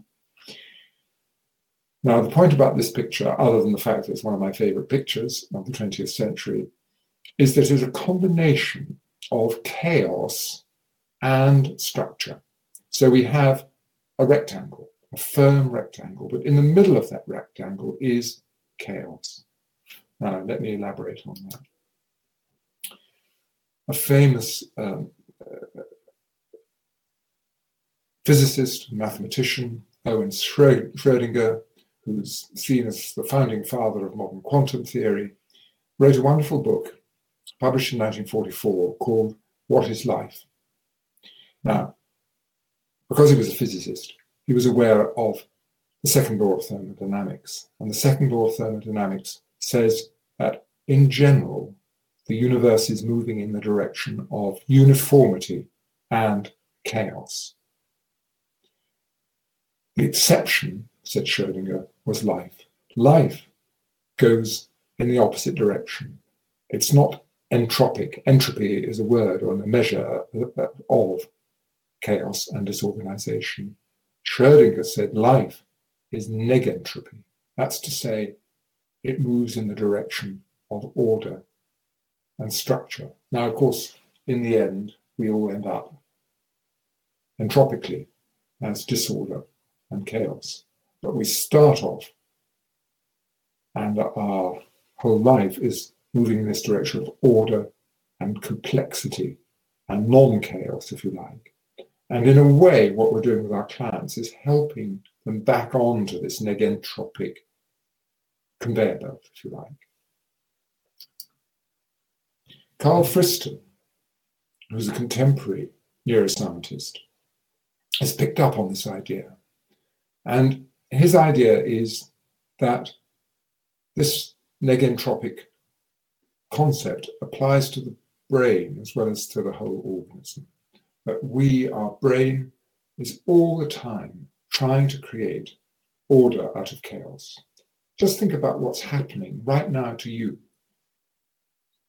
Sounds are hitting your ears, vibrations of sound waves, and light is hitting the back of your retina. And you're making sense of those chaotic sensations. You're turning them into meaning. And Friston's idea is that the brain is all the time trying to avoid what he called free energy, which is, if you like, chaos. How does it do this? Well, his model is a top-down, bottom-up model. So if we think about bottom-up, we think about the sensations that are hitting our nervous system. The mind is bombarded with sensations, both from exteroceptors, our five senses, and from within, our gut, our heart, our proprioception. So all these sensations are coming into the nervous system and they have to be made sense of. And how do we do it? We make sense of it top down. How do we make sense of it top down? We draw on previous models of the world and we guess the extent to which it's relevant. And all the time we're trying to minimize the discrepancy between the chaos of what's coming in and what we know already. And we do this by trying all the time to eliminate surprise or free energy. Think about the visual system. If you see a cat out of the corner of your eye, you don't, as it were, see that cat de novo. You build on the fact that you've probably seen hundreds of cats in your life, and you have a pre-existing model. So all you have to do is to match, as it were, what's coming down from the top with the vague outline, perhaps the tail, the whiskers, the ears, and you just say to yourself, cat. And what you're interested in is anomalies. So, for instance, you might be very, very familiar with your own cat and therefore not pay it much attention. But supposing there's a strange cat that comes into your living room or your garden, then you will suddenly be alerted. There's something new. There's an anomaly. I believe we're a bit like that as therapists, because we have pre-existing models of what a person is like, what a man is like, what a woman is like, what a family is like, what a health, psychological health or psychological ill health is like. What we're on the lookout for are anomalies. And so I'd say one of the key features of effective therapists, whatever their theoretical background, is as anomaly detectors. So we listen to the client, and let's say they talk about their childhood and they give a very good account of their mother, their siblings, their schooling, the difficulties which occur to them, but there's no mention of father. The anomaly detector is activated in the therapist, who then says, well, just repeats what I've said. I've heard a lot about your mum and your siblings, about your marriage, about your work. No mention of dad. So Carl Friston sees this is how the brain works. We've got a pre-existing model of the world there. And that's very different, I think, to the way in which, in a conventional sense, we tend to think of the way the brain works. We tend to think of it as a kind of camera that simply reflects what's out there in the world. It's not like that at all. We have a pre-existing model of the world with which we try to correlate whatever it is that the input provides us with. And just to give some neurological support to this, there are more top-down fibers to the visual system than bottom-up. That's to say, the brain's telling the eye what it's seeing more than the eye's telling the brain what's going on out there. Another way of thinking about this, I think during lockdown, jigsaw puzzles have become very popular, I believe. And think about how much more difficult it would be to recreate that particular jigsaw if you weren't aware of the picture that you're aiming at. So we have a kind of pre-existing model, which is the picture on the box, as it were, and that's what enables us to assemble the jigsaw together. And that applies to the way the brain works generally. It works in a kind of hierarchical way. So we go from the eye up to the more primitive parts of the brain, and all the way up to the cortex, and all the way up, actually, prefrontal cortex, and all the way up to consciousness. So the brain is automatically telling us what's going on in the world and enabling us to operate in the world. And it's only that unexplained aspect, that's a cat I've never seen before, that enters our consciousness. I'm going to skip that slide. Now, the important point about this for us as psychotherapists is that the fact that we are more effective at this anomaly detection, at this binding of free energy, if we've got someone to help us. And this is what Carl Friston and Chris Frith call duets for one. Chris Frith did an interesting study, a very simple study. He took individuals, put them in front of a computer screen, and gave them liminal or subliminal, just visible dots of light on that computer screen, and then asked the subject to say, well, did you see a dot of light or didn't you? And surprisingly, we're not particularly good at that. We only get it right about 50 or 60% of the time. What he then found was if you put two individuals together and then they start working collaboratively, then their success rate goes up massively to about 80%. And I believe what's going on here is, and what's going on in psychotherapy, is that, as it were, the client borrows the therapist's brain to start to think about and bind the free energy which is coming in. And I go back to that baby and that mother. Think of the mother who is asleep in bed. The baby wakes up in the night. The baby's crying. The baby just feels some kind of distress or pain.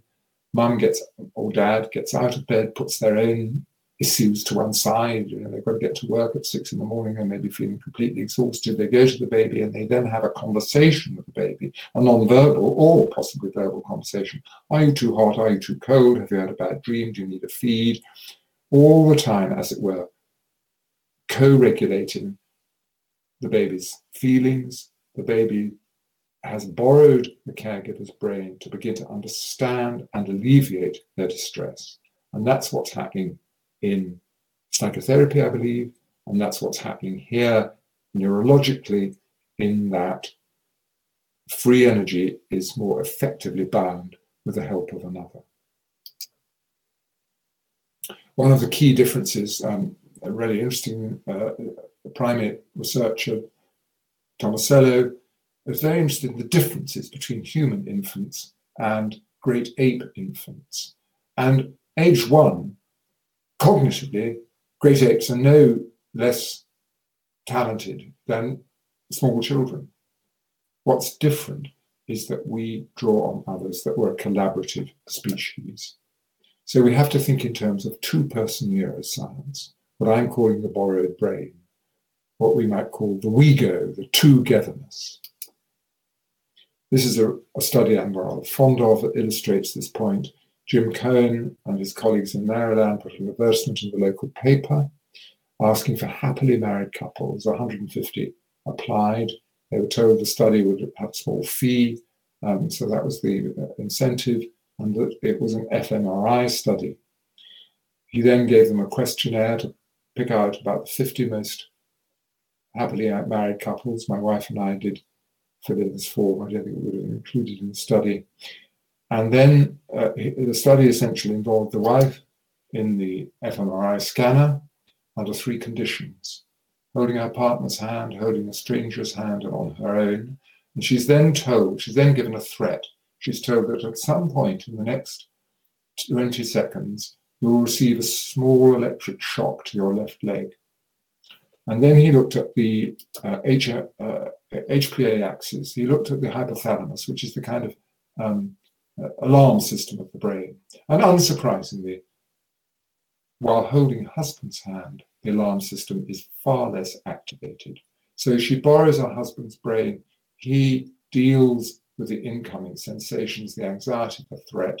And so she can, as it were, not have to waste brain power at dealing with this free energy. She can leave it to the other individual. And that seems to me what's going on in psychotherapy of all sorts. Here, Jim was a bit worried that this study would be picked up by the alt-right and the Christian community to say, well, there you are, it's the happy marriage is the only answer to everything. He did the same study with gay couples and found an even more marked effect. It's the dog that didn't bark in the night. So collaborative free energy binding and prediction error minimization is the answer. So just to summarize what I've been trying to say, I think key psychotherapeutic skills which apply to all forms of therapy include this shared attention, this capacity to develop a therapeutic idiolect, or what I call linguistic mutualism, triple listening, listening to the other person, listening to oneself, listening to the other person, and seeing how whatever it is that one says impacts on the other. And the capacity to mentalize, to see oneself from the outside and the other from the inside. And in the consulting room, being able to experience pain, fostering free association, in other words, enabling these bottom-up sensations to be attended to, and in psychoanalytic psychotherapy, offering a kind of ambiguity, because it's the ambiguity which reveals the top-down assumptions. Yes, this is just a couple of slides illustrating ambiguity and how whether you see a beautiful girl or a horrible old hag probably says something about you. The most famous picture in the world illustrates ambiguity. What is the Gioconda's smile? And that again tells us what our top-down assumptions are. So bottom up, we're all getting the same sensation, but we haven't got a kind of top-down model to match with that. So it creates free energy, which then is an anomaly, which then activates our attention. And that's exactly what I believe what goes on in therapy. And we're all the time trying to modify these deeply embedded assumptions about the world and to think of other possible explanations for things. This is the flexibility that perhaps you'll be hearing about after lunch. Borderline personality disorder, the difficult patients from this free energy perspective, no borrowed brain, no counterfactuals. So you can think of flexibility in terms of thinking about other ways of thinking about a particular situation, counterfactuals. No capacity to press the pause button and slow down. And there is the pause button being pressed. I'm going to press my pause button in a second. And we have to move, as it were, from insecure attachment to earned security. So we're trying to move our clients from this free energy, which creates a kind of pain, unbound energy, to co-regulated surprise. And those two pictures illustrate what I've been trying to say for the last hour and a half. And between them, they add up to resilience. And that's the end of my talk. I'm sorry I have gone on a couple of minutes longer than I should have done. But now over to you and over to a bit of a discussion. I'm very happy to do Q&A and elaborate on some of the points I've been making, but I'm also interested in a more kind of free associative response. Well, thank you very much for an excellent presentation, Professor Holmes. I think people got a lot from that. So thank you. The first question we've got here is from Jan Polden. So Jan asks, what do you think of Patricia Crittenden's dynamic maturational model of attachment, which he claims is an explanatory framework for all of psychopathology? Well, I mean, Crittenden has done some very important research, and far be it from me to in any way sort of disagree with her. I'm always a bit suspicious of sort of totalizing explanations.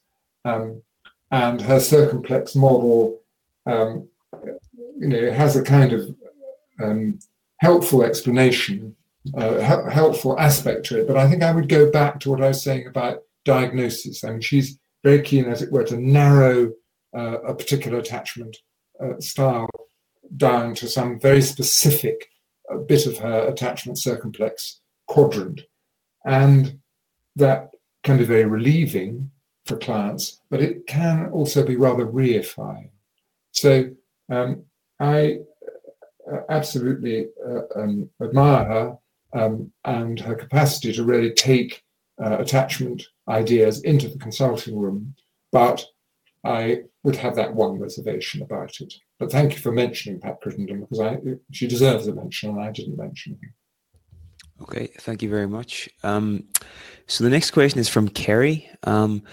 What would be a brief explanation for when the caregiving mechanism is overactivated and the clients only tend to the needs of others at the detriment to themselves from an analytic point of view?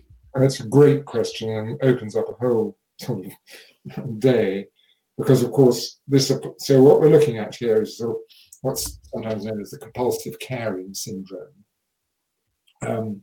And of course we see it in our clients, but of course we also see it in ourselves, and it's a disorder that we need to guard against in ourselves. And obviously some people are, as it were, drawn to the kind of work that we do, and I sometimes get told off by my wife, for being over helpful, as it were, both to strangers and to members of the family.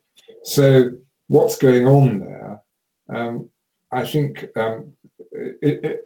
there is a real issue here. Well, there are two issues that I want to raise that I haven't touched on in my talk.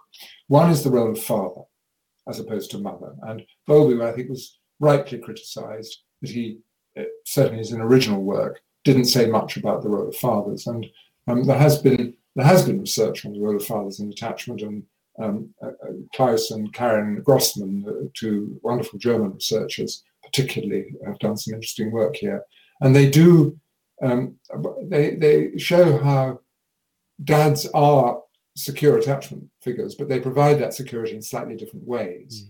Now, this may be a little bit away from the question, but I just want to throw this in and then come back to the question. So in the early days of attachment, it was really important to establish that a child at age 1.5 could be securely attached to one parent and insecure to another, and vice versa, secure attached to dad, insecure mum, or the other way around, because this suggested that attachment style and attachment patterns are not temperamental. They're not something that's just to do with that infant. They are relational. So that's the first point. Secondly, if you watch dads soothing their children, they do it in slightly different ways. So if you do the strange situation with a dad, and then he reunites with the child, he doesn't always do this kind of soothing, giant, gradual sort of assuagement of the attachment dynamic. He may just sort of say, hey, look at that over there. Or have you seen that ball over there? That kind of distraction technique. That's one point. And I think there is a kind of sense in which dads are important insofar as they give this kind of you can do it message. Now, coming back to the question, which is, I think, about compulsive caregiving, clearly this can be a sort of pathology of attachment where this you can do it aspect is neglected. So we have to think that as therapists, our job is, as it were, to provide a kind of springboard for our clients to be able to launch themselves once they've acquired some of the skills that interpersonal skills that we're offering in therapy into the outside world. And that's why I rather like this etymology of consilience that I mentioned right at the beginning, because I think those of us who are attending this seminar are clearly wanting to think about meta-therapy, wanting to think about integrative therapy, and it does involve a kind of risk-taking. Consilience means jumping together. I was thinking that famous moment where Robert Redford, and I couldn't remember who the other actor was, jump off a cliff in a famous film that probably dates me. But the point I'm trying to make here is that you have both, as it were, to be able to activate your attachment dynamic when you need it, but you also need to have some kind of internal sense of security that enables you to make this leap forward, this exploration aspect. So I don't know if that quite answers your point, but that's a few thoughts on the subject anyway. Great, thank you very much. Oh, no, there was one other thing I wanted to mention, that's right. This is another sort of critique of attachment theory, which is that it's very sort of Western centric. I mean, I did use this term weird, which is now gaining currency because of the book about this Western, industrialized, educated, rich, and democratic. And if you look sort of more anthropologically across the world, then to use what's a bit of a cliche, it takes a village to raise a child. So the children are actually looked after by multiple caregivers, not just by mum, dad, but by mum, dad, grandparents, older siblings. In our sort of Western cultures, of course, childminders. And so that kind of may mitigate this compulsive caregiving aspect. It may make the child realize that there are there's always someone you can turn to if you need a bit of help. So that's another sort of more anthropological answer to your point. But anyway, let's have another thought or comment or disagreement. I'm just curious to ask, in your course you did with us start of last year, you talked a lot about the importance of the therapist providing an ambiguous stimulus for clients. Mm-hmm. Could you maybe expand a bit more about the importance of that and maybe go into that a bit more? Yes. I didn't, I kind of glossed over it, didn't I? And I didn't have enough time for that. Well, I think we're all familiar, certainly those of us with an analytic background, about the need for a degree of opacity in therapists. In other words, I mean, obviously the client comes to see you, they can tell what your gender is, they can tell what your age is, they can tell sort of what kind of person you are from the room you offer and the books that are on the shelves. They can probably tell if you're wearing a wedding ring, whether you're married or not. So there are quite a few sort of, as it were, subliminal things that they're going to know about you anyway. But equally, of course, we, at least as analytic psychotherapists, want to remain somewhat opaque. So if the client sort of said, I don't know, are you married, or how many kids have you got, or are your parents still alive?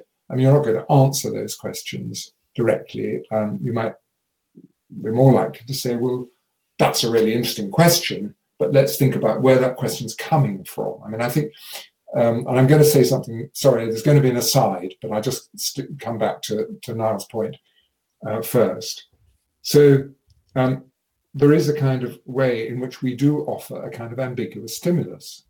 Now, why? What's the importance of that ambiguous stimulus? Well, the importance of that ambiguous stimulus is that the client then is going to make assumptions. Oh, you're just a typical, I don't know, middle-class Tory voter or something like that, which may or may not be true. You may be a typical middle-class Tory voter, or you might be a passionate Green. So where does that come from? That's a top-down assumption about you that's used to deal with the free energy that the therapeutic relationship engenders. And if we press the pause button, which is essentially what one is doing, when one says, well, that's a really interesting question, or I wonder where you get that idea from. What is it about me that makes you assume that I'm a typical Tory, whatever? And then they might say, well, it's your accent, or, the books on your shelves, or you therapists are all the same. So then you might say, well, it sounds as though you're assuming that people who are looking after you or trying to help you are intrinsically really just doing their own thing, they're not really interested in you. And I wonder where that idea comes from. In other words, the ambiguity that the therapist offers enables the client to begin to see their own assumptions about the world, their own top-down models that they bring. And going forwards to the presentation we're going to have later today, the moment you do that, you're introducing flexibility. You're introducing the idea that, okay, I'm seeing the world in this way. Maybe there's another way in which I can see the world.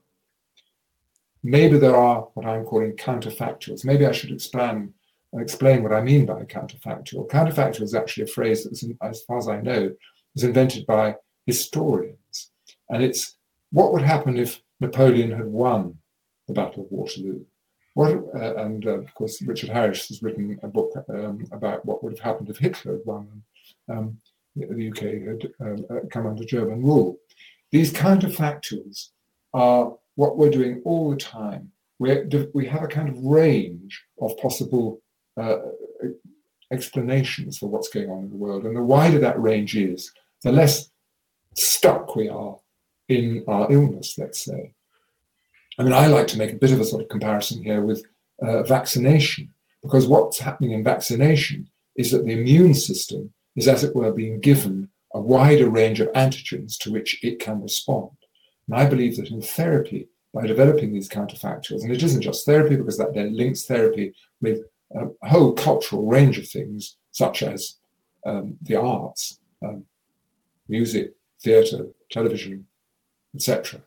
These are all providing a kind of range of different stories which we can then use to help us navigate through life. And I believe the same applies to dreams, so that dreaming also provides counterfactuals. It provides a kind of a repository, a store, as it were, of narratives which we can then apply, or it makes us not feel totally overwhelmed by experience. And what's interesting is if we think about trauma, trauma essentially is a negative experience for which you have no model.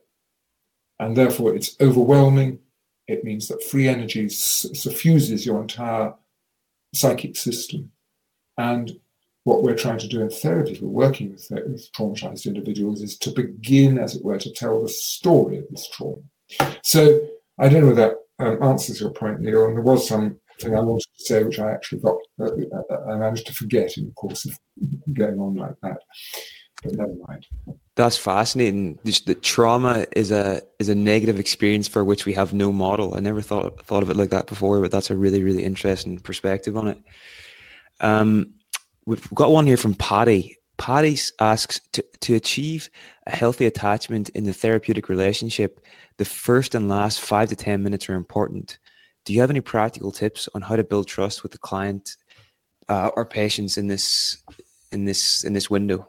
Yes, I mean, I think what I'm saying won't be very exciting, what I'm saying, but I do think this contingency and marking in the first 5 minutes, 5 minutes, just an arbitrary length of time, you need to be incredibly sensitive to, is the client in a state of attachment dynamic? Are they just feeling incredibly anxious? And therefore, they're not going to hear what you're going to say. We all know this. You can't hear if you're in a state of fight or flight or freeze, anything.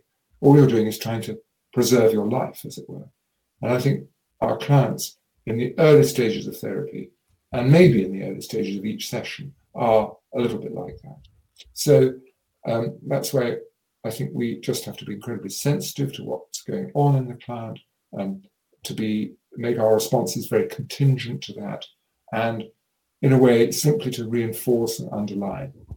So you might just say, well, I think you find just coming in here and sitting down on that chair or lying on that couch an incredibly threatening and difficult experience. The last 5 minutes of sessions are really interesting because I don't know about you, but I often sort of come up with some brilliant idea that I want to sort of shove into the client before they leave the session. But that is unlikely to be effective, I think I'd say, because the end of a session is also threatening. So I tend to, first of all, give clients a bit of a warning, not always, but I might say, well, we're getting quite near the end of the session. We've got another couple of minutes. And to be more in a kind of listening mode at the end of the session, but give a message to oneself. So that one might say to the client, well, look, I think we're discussing something really important here. Let's not lose it. Maybe we'll come back to it next time. So there's as I say, I don't think I'm saying anything that any therapist wouldn't say, but perhaps giving a bit of a sort of an attachment gloss on that aspect.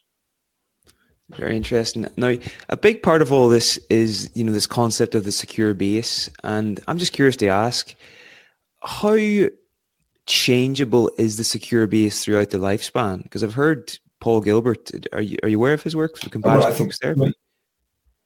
Right. Yes, of course. No, absolutely. I've heard him talk about, conferences, and Paul is a friend of mine, or colleague friend. No, I think what I would want to say about that is two or 3 points. First of all, if we look at the research on resilience, some people manage to survive appalling childhood trauma of one sort or another, physical, sexual abuse and neglect. What is it that enables them to survive? Well, it is often one good relationship with a grandparent, possibly a teacher, could be a child psychotherapist. So a secure base and the secure base dynamic may have to, as it were, shift from the primary caregiver to another person. That's the first point. Secondly, absolutely, we need to look at this developmentally. We need to look at it in a life history context. And clearly what happens in adolescence is that the parent sort of in a way begins to move into the background, and the peer group begins to create or to assume some of the features of the secure base, but not all of them. And so I think in development generally, the parent is still there in the background, and the adolescent may need, as it were, to come home either physically or emotionally when things get difficult in the peer group situation. And then, of course, there is forming an attachment, forming a relationship, forming a spousal type relationship in one's 20s or 30s. And then, as it were, there's a shift from the parent to whoever it happens to be. But there are huge variations on this. I mean, siblings may become, assume the role, an older sibling may assume the role of the secure base if there's been some family trauma. Actually, think of Charles Darwin. His mother died when he was 8, and I believe one of his older siblings looked after him that way. If we think about Wordsworth and Dorothy Wordsworth, the same is true. And then, of course, at a certain point, and of course I'm not far from that certain point, as old age looms, then there may be a reversal, and there the child may begin to assume the role of the secure base for the parent. So absolutely, there are variations in this. I think the key point, and maybe this is one which we should think about ending on here, is that this is not something that's outgrown. There is always, throughout the life cycle, an individual or a group of individuals to whom one turns when faced with threat, illness, or exhaustion. And this is a kind of explicit, if you like, in small children, and it may become explicit in sans everything stage of one's life in old age, whereas it's kind of latent in adult life, but it only takes a trauma, or I would say some great moment of happiness, to reactivate this secure base. It's really interesting.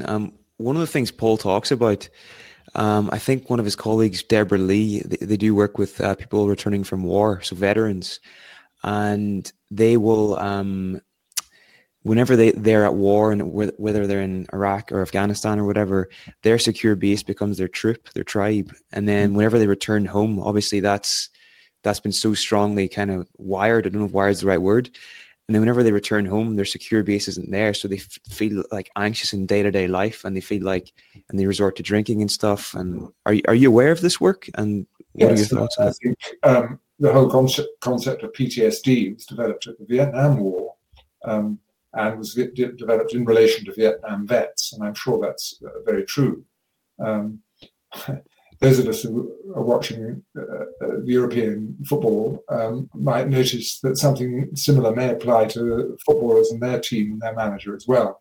So I think you do get this. I did mention this actually at the beginning of my talk. You do get this horizontal secure-based relationship in extreme situations such as war. There's no doubt about that. And again, I think extreme situations may occur in families where siblings. It's a very, very dysfunctional family with dysfunctional parents, then siblings may assume this role for one another. 100%. Well, Professor Holmes, it's been an absolute pleasure to have you give this talk with us today. I think everybody's really enjoyed it, so thank you. Just before you go, your new book, The Brain Has a Mind of Its Own, where can people get this? I think it's available via Confer. Is that right? Correct. On my last slide, I think the two books, the two most recent books are sort of advertised. I'll just put these up here again quickly before we end. And any other recommendations for people before you go anywhere to go online or anything to check out?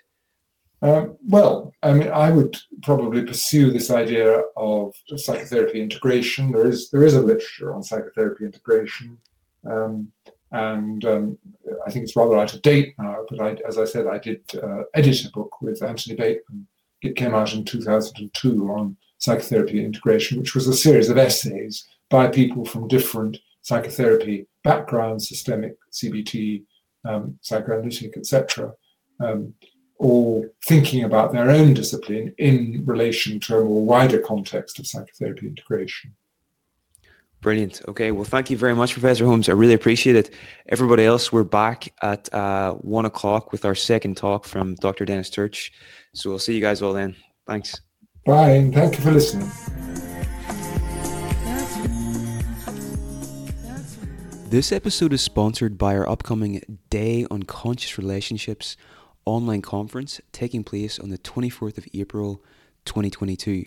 This event will explore how to leverage insights from attachment theory, neurobiology, and behavioral science to become aware of and break the unconscious relationship patterns from your past so that you can start thriving in this area of your life. We'll have talks from 3 speakers on why secure relating is a skill that can be learned and how to heal the attachment wounds from your past to create deep and lasting relationships in the present. That's from Alan Robarge. The second talk will be from Terry Reel, and this is going to be on a science-based skill set for creating lasting intimacy. And the final talk will be from Logan Urey, and it's going to be on how to use the latest behavioral science to find, build, and keep love. By attending live, you can interact with the speakers in the Q&A sessions, connect with like-minded participants during the conference, get CPD certification, and lifetime access to the recordings from the sessions. As a listener of this podcast, you can get a discount on your ticket if you go to bit.ly/CR TWU, and use a discount code POD when registering. That's POD, all one word, when registering.